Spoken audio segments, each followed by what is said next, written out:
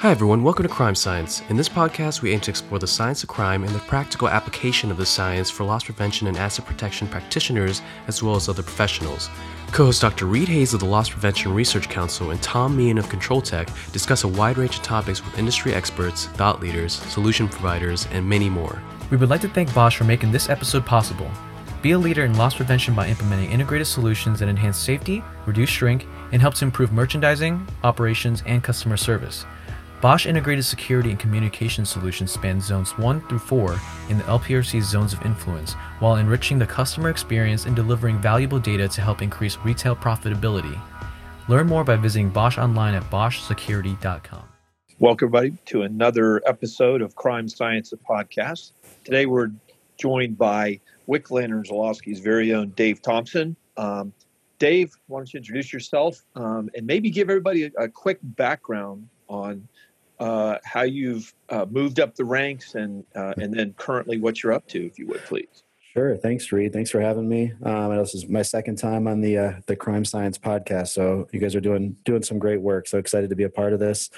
Excited to represent, both WZ and the Talk LP podcast that is hosted with Amber Bradley and myself. And at WZ, as you mentioned, moving up the ranks, I don't want to give myself too much credit. I think a lot of it was probably to being in the right place at the right time and being surrounded by the right people and having the right mentors. So there's a lot of people, I'm sure, listening to your podcast that I know have had a significant impact on my growth and development over here at WZ. But currently, I'm our vice president of operations and one of the three partners at Wiklander-Zulawski. And my current role outside of teaching our programs is really focused on day-to-day operations of the business. And of course, in our current climate is kind of evolving and innovating the way that we provide and deliver our training in a more remote virtual environment. So I know the word innovation is not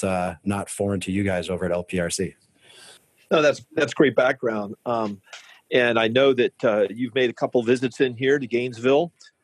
Spent some time with us. The first time we went and visited with some of the criminology faculty, and one faculty member in particular that she studies jury behavior, but also studies interviews, interrogations, coercive versus non. And so you all had it seemed like a good, enlightened discussion. And maybe at first, let's kind of, if we can, explore a little bit, and I don't know if I'd call it a passion, but how you're leveraging your experience and your expertise and your inquisitiveness in looking into the right and maybe not so right ways to get people to talk about things that they might have witnessed or increasingly maybe what they've done. So Dave, if you could kind of talk a little bit about what you look at, how you're looking at it, and particularly when it comes to coercion. Yeah, I think that's a great question. I think you did mention my visits down to UF. I got to be careful because I know I've got some Florida State people that are listening and UF people listening. So I'll stay away from comparing two beautiful campuses. But I do know some of the technology and some of the innovative things you guys are doing at LPRC, I wish I had when I was in the field, conducting interviews and doing investigations. Pretty neat things that are being put together out there. But from the question you asked about, coercion, and I would call it a passion of mine. I think it's been probably 3 or 4 years now that really one of my passions and one of my main projects personally and with WZ is in the world of wrongful convictions and false confessions.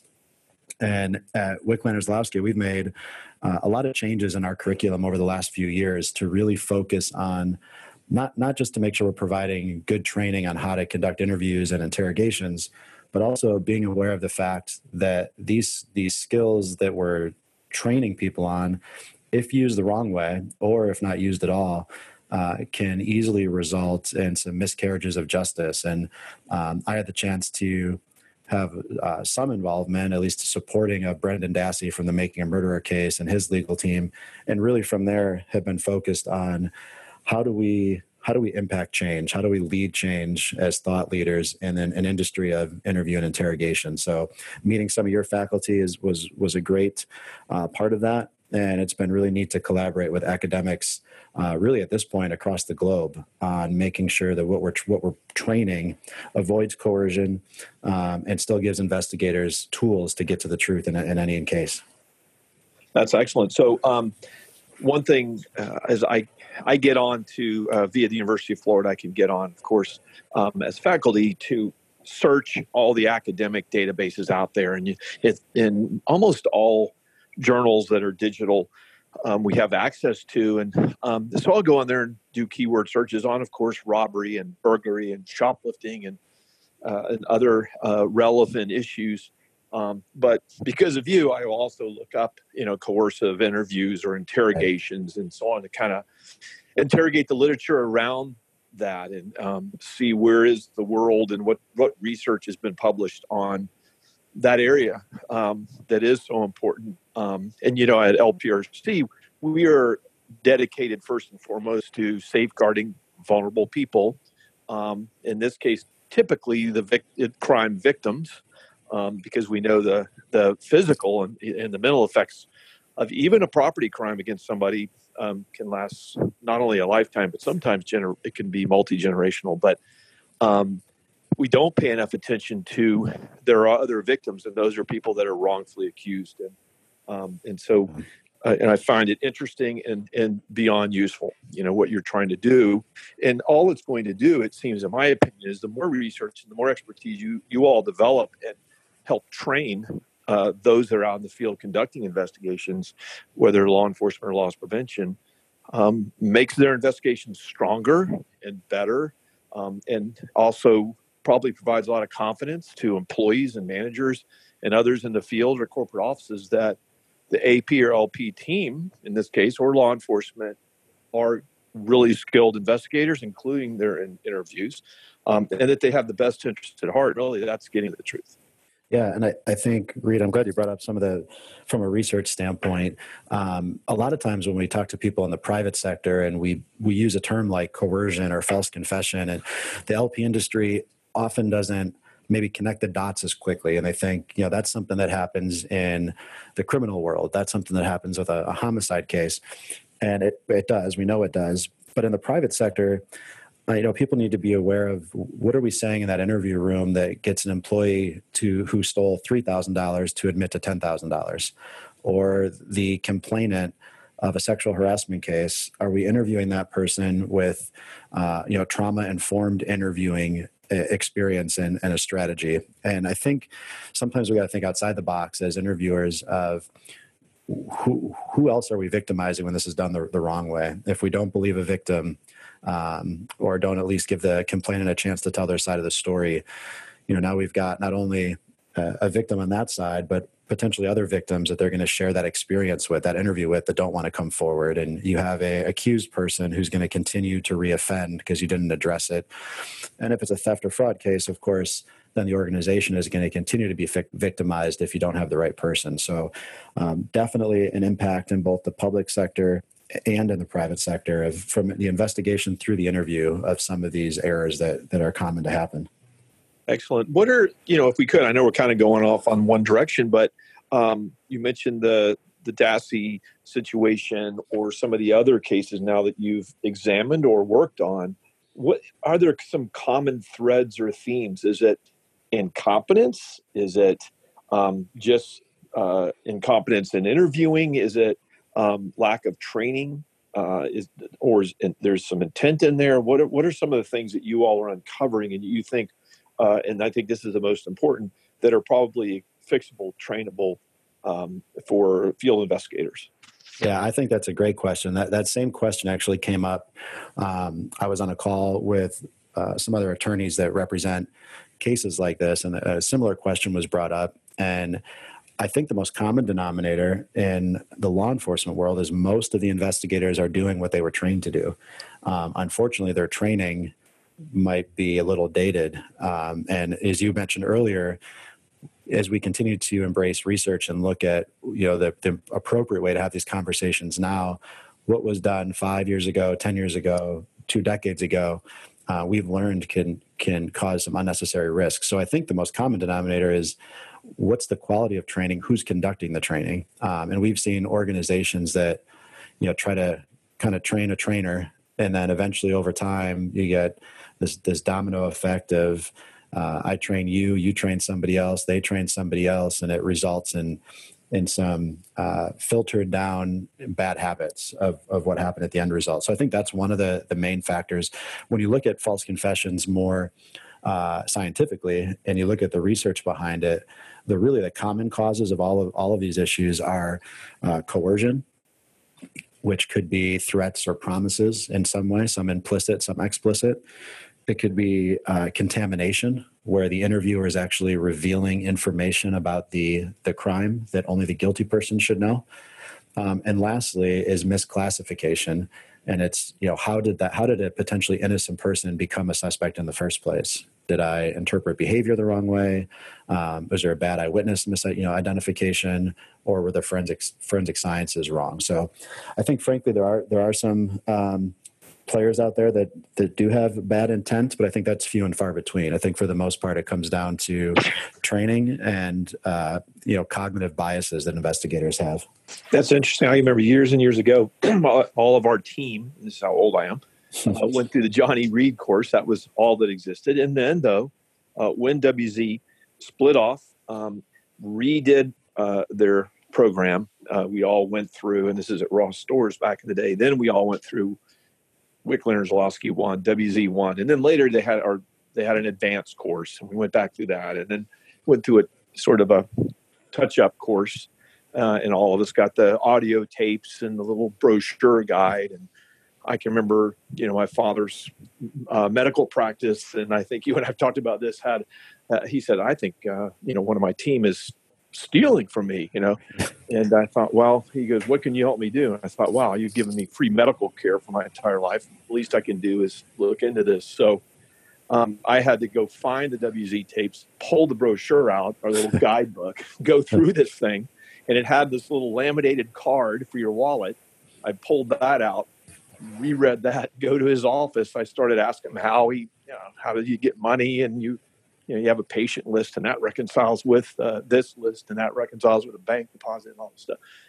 And figured out, wow, I think she's stealing copays and money from medical books that are sold at cost and, all kind of stuff. So we sit down in his office. I take everything off the wall, and I'm, doing all these things that we all learned and back then in the day, and sit down with her. Well, then just as I'm starting to talk to her and she's starting to talk to me, he comes in, sits down and stares at her, while we're he's starting to talk. It was one of those things where, and I'm sitting in the meantime, I was staring at my card where she can't see it, but, it's critical, what you do and how you do it. I had another question that was, so we talk about interviewing to our best of our ability to get to the truth. In this case, a lot of times it is somewhat accusatory. It's investigative, but maybe we have other evidence and you're talking to a suspect. But what about law enforcement and retailers do they use and leverage these more and more sophisticated techniques in interviewing witnesses? What does that look like, Mark? Yeah, I think that's a good point. It's funny, as you just to go back for a second, as you're talking about the tapes and the cassettes, and I just glanced over at my wall here. I've kind of got a little bit of a WZ museum on my wall, and I've got some cassette tapes, an old Laserdisc, VHS tape, and it's kind of neat to see from 1982 to now, tomorrow, I'm going to be on a Zoom call teaching our program completely remotely. So it's just the technology has been pretty cool to see the innovation throughout. But yeah, I think one thing in the last few years, thankfully, that's become a much more explored topic by interviewers is the same strategy that you might use to sit down with a suspect that you have direct evidence who's committed a crime of some sort is not the same interview structure you should be using on a witness or a complainant of a case. And, for example, there's a couple great documentaries out there, Unbelievable, which discusses a serial rapist and really highlights the story of rape victims and how they were disbelieved by investigators because they used inappropriate interview methods, made assumptions, had biases, and instead of going after information, we're really trying to go after a confession. And so one of the methods that we focus on for witness interviews is either the cognitive interview, the participatory method, or a trauma-informed interview, where at a high-level overview is basically letting the subject, maybe the witness in this case, let them tell the story versus the interviewer. And I think one of the most common issues interviewers have, just like me, is being able to shut up and listen. I think we do a really good job of talking and sometimes need to do a better job of asking an open-ended question and letting somebody tell their story. Well, I think it's not listening can be a problem in research when we interview people that are telling us, I am an offender, and then we start talking about what that means. But that's something that we have to learn and make sure that we're constantly checking ourselves to, as you say, let's, sit down, shut up, and listen. Right. So critical. So I think that's interesting. Maybe can you just give a minute description, maybe a little more, Dave? I thought it was the three different techniques that you talked about when we're talking about interviewing, particularly in this case, witnesses or complainants. Yeah, so I think I mentioned the cognitive, the participatory, and trauma-informed interviewing. The participatory method is one. The easiest way for me to describe it, I guess, is if for anybody that's listening that has seen the movie A Few Good Men, and you think about the famous cross-examination scene of "You can't handle the truth," that strategy where you have evidence and you're trying to remove any explanations or excuses for that evidence. So it could be an alibi. It could be, for example, an employee sent an inappropriate maybe message from their computer, their laptop, but potentially they're innocent because somebody else got on their computer and sent that message on their behalf. So the interview is designed to eliminate those exceptions. But more typically for a victim or a complainant or a witness where you're just trying to get trigger their memory, allow them to tell their story. The cognitive interview is a structured interview approach developed by Dr. Fisher and Dr. Geiselman that has proven to increase somebody's memory recollection. I believe it's between 35 to 50% of an incident without altering the accuracy of that information, which is one of the things that we fall into as interviewers. You might ask a leading question. For example, was that car going fast when it went through the red light? And when you ask a question leading like that, and I insert words like fast, the witness's memory may now be contaminated, and they kind of remember the car going fast, whatever fast is defined by in their memory. And then the other interview that I mentioned was trauma-informed interviewing, which might sound like the most complicated interview, and to me, it's actually the most simple. And it's really about the complainant themselves telling about their experience without really a structure to the interview. Because when you experience trauma, whether you're a victim of a crime, maybe you've witnessed a crime, maybe even in our retail setting, workplace violence, or a customer came in and a shoplifter boosted the store, or anything that was traumatic to an employee, their memory is scattered. They don't remember things in a linear fashion. So instead of asking, tell me from start to finish what happened, it's more about, tell me about the experience, tell me about what you remember the most, and allowing the subject to put themselves back in that scene and start to draw out the memory as it comes to them versus the interviewer leading them down that path. So those are really the three different strategies for those cases. It would probably be relative to the subject and then the level of evidence that you would have. Great feedback. I was going to ask Dave, another situation, mostly we're talking about a past event. Ex post facto, something's happened. We're trying to understand it. What happened? Who was involved? How extensive? Things like that. Maybe we're even trying to ask questions around what could we do to get better. That's the main area where we come in with our research, for instance. But what about an imminent event? And of course, terrorism pops to mind. The clock's ticking. This person sitting in front of me, we strongly believe, knows what's going to happen and where and when. So any thoughts on that? I don't know if we want to go too controversial here, but I mean, it's just the clock's ticking, life is at stake, versus we're really trying to understand and put things right. I think it's a great question. And I think the first thing that pops to my head is still stick to the science. And what we've seen in a great book for people that I recommend is called Unjustifiable Means. And it was written by Mark Fallon, who's a former NCIS special agent. And he played an integral role or courageous role, really, himself and Colonel Stephen Kleinman and others, to try to remove these enhanced interrogation techniques, also known as torture, in these types of settings. And so back to your question, when you say, the threat is imminent, how do we get the truth out of somebody or maybe prevent something major, disastrous from happening? What happens is an interviewer feels this urgent need to get to the truth, and rightly so, because they want to try to protect the the loss of life.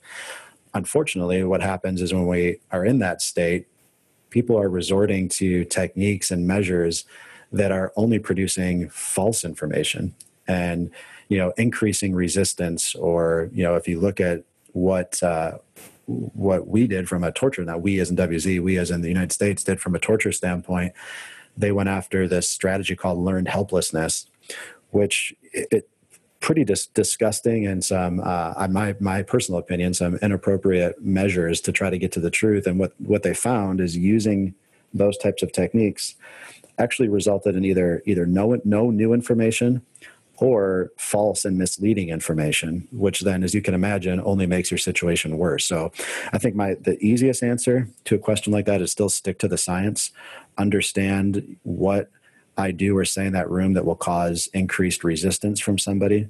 The information they have might seem more important or high risk to us as the interviewer, but we still need to understand what is the reason this person doesn't want to talk to me. What are some of the things I can do to give them the opportunity to talk and save face? And then lastly, I think a confession should not be the goal of an interview. And even not just from an ethical standpoint, but strategically in these cases, I'm not necessarily looking for an I did it or a name. If there's any information, actionable, reliable information that we can get that we can then act on, that could have the same, if not a better effect than trying to go after a confession. So I think it's really identify the goal of that conversation. What do we need to find out here? And then how can we go investigate it further versus resorting to maybe what might seem like a quicker resolution. Yeah, really interesting. And what springs to mind, of course, in the case of, say, terrorism or enhanced techniques, as they're described, is you stick with the science. The science is a little difficult if we couldn't, for instance, conduct a randomized controlled experiment or trial. Right. You can imagine, because no institutional review board or IRB2 here, human subjects research, would allow us to do that.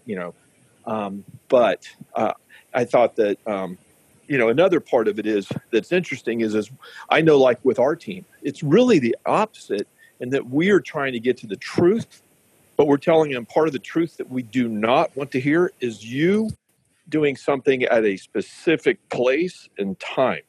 You can tell us about an event, but we don't want you to tell us where it was or when it was.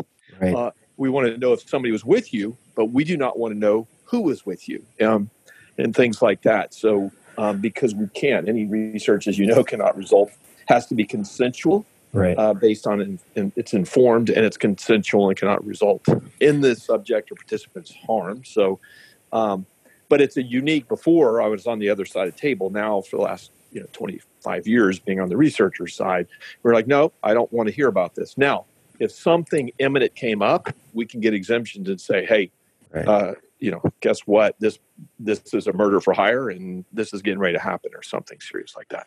Right. And I do think from a research standpoint, now there's at least a lot of data out there on the lack of results that were had from the methods that were used at a minimum. And I do know, we've, without getting into too much detail, we've partnered with some different companies that are leveraging some incredible technology to help identify things, not necessarily deception, but to identify if memories are present or not present in a subject relative to some of these sensitive interviews. So there's some neat stuff out there that the academic community, partnering with practitioners, has developed that I think we'll see more and more over the next few years. That's interesting too. Let me ask you this, Dave. have you all ever encountered, do you even train for, but in particular, have you encountered an interviewee, a subject, maybe a target in investigation, that has prepared for the interview themselves? Maybe via Google. Yeah, absolutely. And I actually think that's probably going to happen more and more. I think, back when I was in the field, it was less of preparing for the interview and more of, I've heard how this goes, or a friend of mine's been interviewed, and they had a kind of a general knowledge of it. And as we've progressed, the last few years, even something like going on Reddit or Google or whatever else, and there's a lot of threads out there, just like you've seen with, shoplifting, how to take an ink tag off, and you can look on YouTube. We've seen a lot of those types of, I guess, suggestions or guidelines of how to prepare for an interview. And I think most recently, and there's a student that I've listened to talk about one of their thesis that they're putting together for this year, and it's on the impact of Netflix documentaries on the perception of interviews and interrogations. And what's interesting is now you've got a lot of subjects of interviews that have seen a lot of these documentaries that highlight improper interview techniques. They could at any time obviously get brought up during the conversation. You're just using what they used in this documentary or whatever on me. So I think if investigators haven't experienced it yet, it's something to be prepared for. But yeah, we talk about that. We also, if you think about it in the same mindset, we train a lot of internal affairs departments for our law enforcement agencies, Office of Inspector General, who does, some internal investigations. So they're interviewing people who've been trained on how to interview. And so we do get a little bit more in depth on some of those techniques and strategies on what obstacles to be aware of in those situations. Well, another question along those lines, and again, we all have faulty memories or very selective memories. I think it's the way we're wired, since different bits of a memory are stored in different areas. But I believe I recall a WZ executive many years ago telling me they were in a situation where they had to interview a suspect who was a law enforcement investigator who got in very serious trouble and had been through more than one interview and interrogation training course themselves. So now we're taking the next level. And my recollection, the person was successful in getting to the bottom of the situation. And in this case, involved the confession. Any thoughts around that, Dave? A trained interviewer being interviewed? Yeah, I think two different things here. The first is, and anybody hopefully listening to the podcast here are investigators in some capacity. They're investigators or they're solution providers, or they've been on the, I'll say, the good side of the law for these types of conversations. And if you ever think about, hey, if I'm ever interviewed, here's how I would respond. And we kind of, I think, have this maybe fictitious idea of what that would look like or feel like. But I think if you put yourself in the other perspective where you have done something wrong and the person sitting you down has knowledge of what you did wrong and expresses that to you and gives the opportunity to tell your side of the story, I think it's a different perspective. So when we get that question a lot in the classes, how would you handle interviewing an interviewer? It's one thing to look at it from the outside, but I think once you're in that seat, the fear of being caught is obviously escalated, and the incentive to be able to tell your story is also escalated. So I think that's one piece. And then the second part to that is, even if somebody at WZ, for example, if let's say I did something stupid, right? I went down to University of Gainesville or University of Florida in Gainesville, and I'm touring around the campus, and I ended up going to a local bar, and I did something silly, and I get thrown out of the bar. Maybe somebody here, maybe Dave Zalowski, has to interview me. He's probably not going to sit down and go through the WZ method and go through the 18 steps. At the end of the day, he's going to want to establish credibility that he knows what happened based off the investigation, and then give me the opportunity to tell my story. And I think as long as those two concepts are delivered, that's going to be your best guide to success in the interview. But ultimately, if you do a thorough investigation, it doesn't matter if the person cooperates or not. You're giving them the chance to provide their side of the story, And now you can go either corroborate or disprove whatever they told you to close out your case. And that's I think why the technology and the things that you guys are doing at LPRC are so impactful for interviews, that if you have a thorough investigation and substantial evidence, it makes that confession so much less important, which really changes the whole landscape of what we're talking about. Yeah, and even those are my best recollections. Is we were thoroughly trained. Dave Whitney, the VP at Ross, was a pretty incredible person, right. So when we went to those interviews, I mean, we may have had some props, if you will, but we really didn't go into an interview situation until said, okay, I know this is the person that did it. I know how they did it. I may want to find out a little more about what else they did or who else they did it with. No, a great point. What about, let's think about this, polygraphs. And before we go, when we're doing research now, we have access to a shimmer. We have one for the team that measures GSR, galvanic skin response, emotion, arousal, if you will. There's a lot of scientific evidence that emotive response correlates with others or helps you validate. You would never go just on that. But if they're using our eye trackers and they're spending more time here than there, they're telling us this, and their emotion, we see a spike at the same time. These things are happening at the same time. You've got your question, and then you see these responses. In this case, we're saying, hey, which option would you be more likely to notice or recognize or respond to? Of course, seek it, fear. But what are your thoughts on technology and interviewing? I think any technology that can support, obviously, getting to the truth is worth exploring. I think as long as it's used, you had a phrase there, and I forget exactly how you said it, but I liked it. And it was basically, you're not going to go just off of that. And even, the polygraph, when really in its heyday, was designed to be a tool. It shouldn't have been an end-all, be-all. And I think a lot of the technology that's grown from the polygraph and really getting away from deception detection, but there's some technology out there that measures the dilation of pupils and where you're at, your gaze aversion. And there's some other technology I mentioned earlier that's looking more for whether memory is present or not. Any of this technology, the risk, in my opinion, that exists is if an investigator, and it's just hard to mitigate, but if an investigator develops a bias because somebody triggered or failed some type of test that was, whether it was technology or an interview test, is using that as a guide of maybe where to explore further, but not as a determination of, truth versus deception or innocence versus guilt. And, I think a very simple example of that is looking at a victim of maybe a sexual assault or a sexual harassment case. And I mentioned the documentary earlier, or the film from on Netflix, Unbelievable. There's also a book for those that want to read it instead. The book is titled A False Report, A True Story of Rape in America.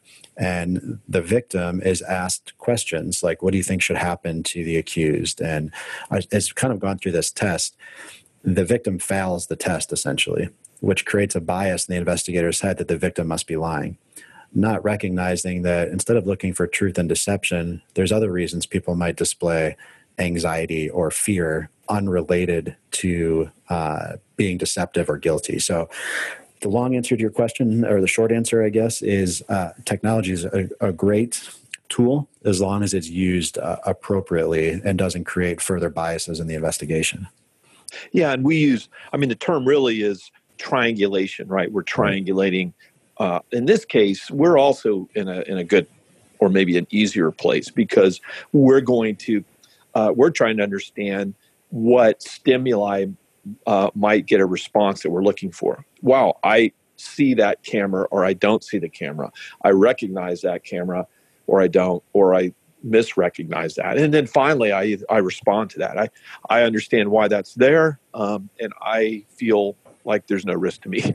Right. Nobody's watching or assist. Or no, I feel at risk that I might get caught stealing, so I'm deterred. So, Right. yeah. So we're going to triangulate what they're saying, what their eyes are telling us. Do they really look? Do they look at that compared to other things? Right. And then finally, what's the arousal level on the GSR readings, and do those all correlate with each other? Stimulus, and then there you go. The response from all three measures are, directionally similar. But we're also going to combine their responses with 40 to 400 other people's responses. Yeah. So, and the outcome is safety, but it's not risk to them. Yeah. Right. And I think that's important as you know, obviously in science, is being able to replicate is important. And some of the technology that's out there in the interview world, there's a human element to it, which adds a variable that makes it difficult. So, I mean, there's polygraphers out there, the top percentage that use it in a very efficient way that helps investigators, determine what areas to explore further and not. But again, there's a risk to it being used the wrong way. One of the tools, not from a technology standpoint, but as we're talking about kind of deception detection, is an approach called the verifiable fact approach, where you're really looking at how many verifiable details is a subject providing for you after a series of instructions. And so there's a ton of research for people that are out there like yourself that have those keywords you're always looking for, looking up any type of deception detection. There's a lot of research debunking some of the things that people grew up on how to catch a liar, but also some more interesting ways on how to increase somebody's cognitive load, how to have a greater disparity between truth and deception, and how to explore that the most appropriate way. Very good. And, just a really good insight. What about, now let's switch gears here. Here we are in the middle of a crisis. I'm hoping that a lot of the discussion that you and I have just been having, Dave, is, timeless, for lack of a better word. But now let's focus in on this place and time that during this pandemic. And, I'm not sure, but my perception is that you all certainly perfected, if not rolled out these remote interviews, but also the systematic way that they're done, so that obviously very practical, because we all know a regional or a district person may be covering stores across multiple states, and that's right now nobody's traveling a whole lot, but back then it was even difficult to cover that. So hey, let's be efficient and let's collect evidence via POS and other data, do remote interviews, and then now we'll do a remote investigative interview with who we believe is the suspect. Tell us a little bit about that. We don't want to go into your course content, of course, but what's that look like? And it's got to be more critical and important, now than ever. Yeah, I agree. I think it's a great point to talk about. We do have a ton of free resources out there too. So if we don't cover it here, but we've got several video tips, and I just pushed out an article, Wayne Hoover and I, maybe 2 or 3 weeks ago, that goes really detailed into some of these tips. So if people need more information, I can also share it with you guys so you have it. But I think, first of all, because of the situation we're in, so ignoring just the fact that it's a remote interview, but the priority is, the mental wellness of our teams, not only our interviewers, but the subjects and the witnesses we're interviewing, is having increased empathy, more awareness of the day-to-day situation and the emotional stability of who you're talking to, making sure we're spending more time developing rapport in a remote interview, especially in a situation like this, than you might in a face-to-face interview. And really, being a human first and an investigator second, I think, is just some of the key things as we're kind of struggling through this unique situation together. But overall, I mean, there's a lot of things to talk about when you think about remote interviewing. For me, the most difficult part is the logistics of, if I have somebody that wrote me a statement, for example, how do I secure and preserve that new evidence? Who am I relying on as a partner in the field that's managing those logistics? If I'm talking to an employee who may end up maybe terminated or even prosecuted at the end of this conversation, again, who can I rely on as a partner in the local field to communicate with law enforcement or to handle the disposition of the case? So some of those things, the room setup, the making sure everybody feels safe during the conversation. I think the remote interview is going to put a little bit more responsibility on the preparation piece the entire process to make sure all those T's are crossed and those I's are dotted. A couple other takeaways. I know, from an investigation standpoint, we're relying a lot more right now on, which is great, a lot of technology out there, from exception reporting systems to surveillance video to anonymous tips or hotline calls from our stores. And as an investigator, typically in a face-to-face, when you're able to go visit a location and go, look at the video yourself, if you have to go into a store, go talk to witnesses, you have a more thorough investigation. And sometimes these remote interviews are being done a little more reactively without as much time being invested in the investigation. So it's very easy to pick up the phone and have a bias because your store manager swears they saw the employee put cash in their pocket and you didn't double check. And so I think having that checks and balances in your head, that just because this is over the phone doesn't mean I'm going to take any shortcuts. So still doing a thorough investigation. So there's a lot of logistics, I think, that go into that, the remote interview, keeping people engaged in the conversation. I mean, right now, I think I'm having Zoom fatigue myself. I've been on so many video calls the last few weeks. So it's easy to kind of drift off as the listener. So making sure as the interviewer, these are not monologues, that we're turning these into more of a dialogue and using engagement techniques and keeping the subject involved in the conversation is obviously important as well for these types of interviews. That's great. Now, can you tell me a little bit, Dave, about the CFI program? What is that? How does that work? How do people get involved in it? Yeah, so all of the information is on the website certifiedinterviewer.com. The CFI designation is really for people who are passionate about interviewing or interrogation within their career field. And it could be, a lot of people have a misconception that it's only for the loss prevention folks, but we've got CFIs ranging from human resources, loss prevention, audit, compliance, security, law enforcement, military, and some of our government agencies. And the CFI was designed to create a standard out there and a measurement of knowledge of interview and interrogation. A lot of people that go through the WZ class, they'll walk out with a certificate and they feel like they're certified. And the WZ program, at least the level 1 program, provides skills, or at least knowledge for the skills to go out and conduct a couple different interview methods. But the CFI is a exam that will test people on a comprehensive knowledge set of interviews well outside the scope of just WZ. So, we're talking about case laws that might impact a patrol officer conducting an interview or a loss prevention person in a retail store, behavioral interviewing, candidate interviewing, multiple different techniques are in the CFI. And then, one of the other benefits of the CFI, just like any certification, is there's a commitment to continued education credits to maintain your designation. And I think what's important there for any of the designations out there in any field is when you have these mandates of CEUs, it forces the person who's earned that designation to stay current and stay fresh and to continue to be elite in their field of whatever it could be, in this case, interview and interrogation. So for people that are actually interested in the CFI, there is an exam you have to take. The best way to prepare for that is we're offering a few different options. You could take a online course, which is kind of a self-paced program to prepare for the exam. The other option is we typically would host a 2-day class where you could travel to a local city and you have one of our instructors kind of walk you through a prep.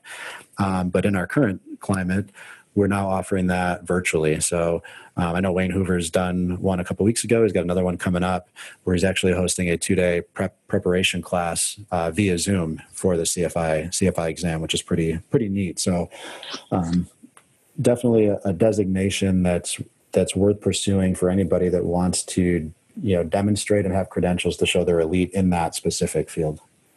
What are some other courses that WZ offers, Dave, in addition to the CFI prep course? And how do you get a hold of you all? Yeah, so simplest thing, because Wickman-Zalowski is too difficult to spell. We'll keep it simple. So our website is just w-z.com.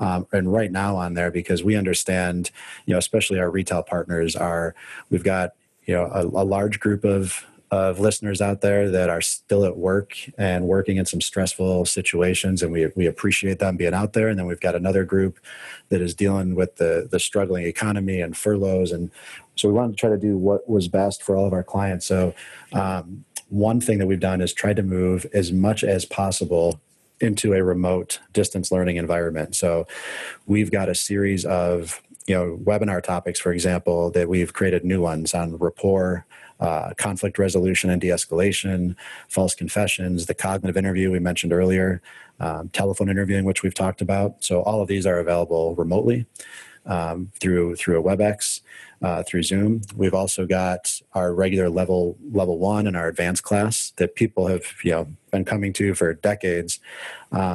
Is even more new and improved that we're now hosting completely remotely. I've hosted a few of those already. I've got another class tomorrow. And then as we start to get back into hopefully normal business, our HR partners, a class that's probably been one of our most on-demand programs the last few years is a class designed for those witness interviews, the accused person of sexual harassment or workplace violence, some of the outside-of-the-box cases that either LP is getting tapped into or our HR partners rely on that training. And then the last thing I'll mention from a course offering that I think is especially relevant in this situation is a program we launched about 2 years ago called The Link. And it's actually a simulated interview program. Reed, I'm sure when you first learned how to interview, you probably went to a course and then you were told, all right, good luck, go out and talk to somebody and we'll see how it goes.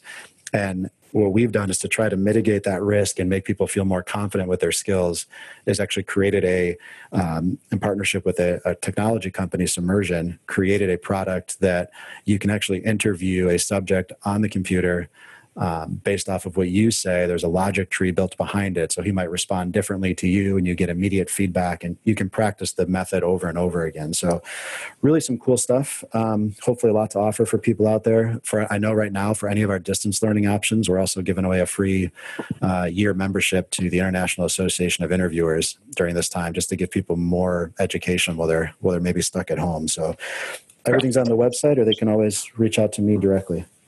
That sounds good. And I think one last thing, take a minute if you would, Dave, and tell us about Talk LP, the podcast.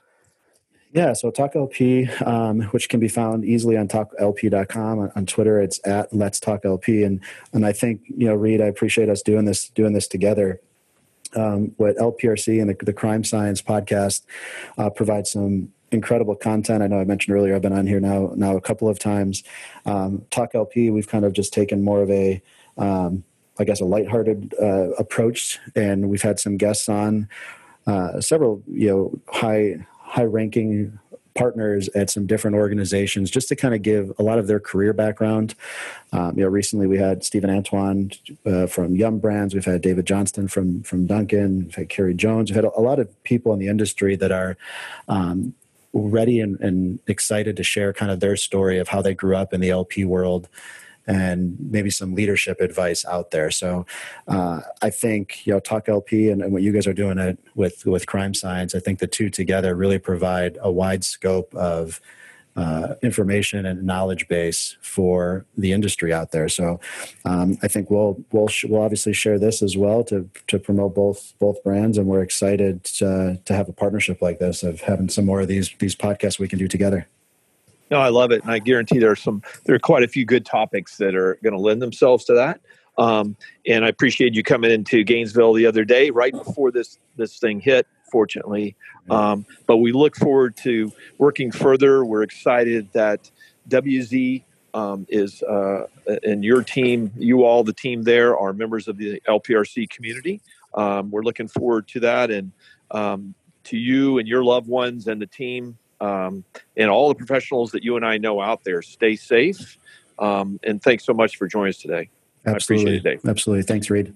So from Gainesville, Florida, thank you everybody listening to another episode of Crime Science, the podcast with Dave Thompson from WZ. And thank you as always to Kevin Tran, our very busy producer. Again, everybody stay safe. Thank you. Thanks for listening to the Crime Science podcast presented by the Loss Prevention Research Council and sponsored by Bosch Security. If you enjoyed today's episode, you can find more Crime Science episodes and valuable information at lpresearch.org. The content provided in the Crime Science podcast is for informational purposes only and is not a substitute for legal, financial, or other advice. Views expressed by guests of the Crime Science podcast are those of the authors and do not reflect the opinions or positions of the Loss Prevention Research Council.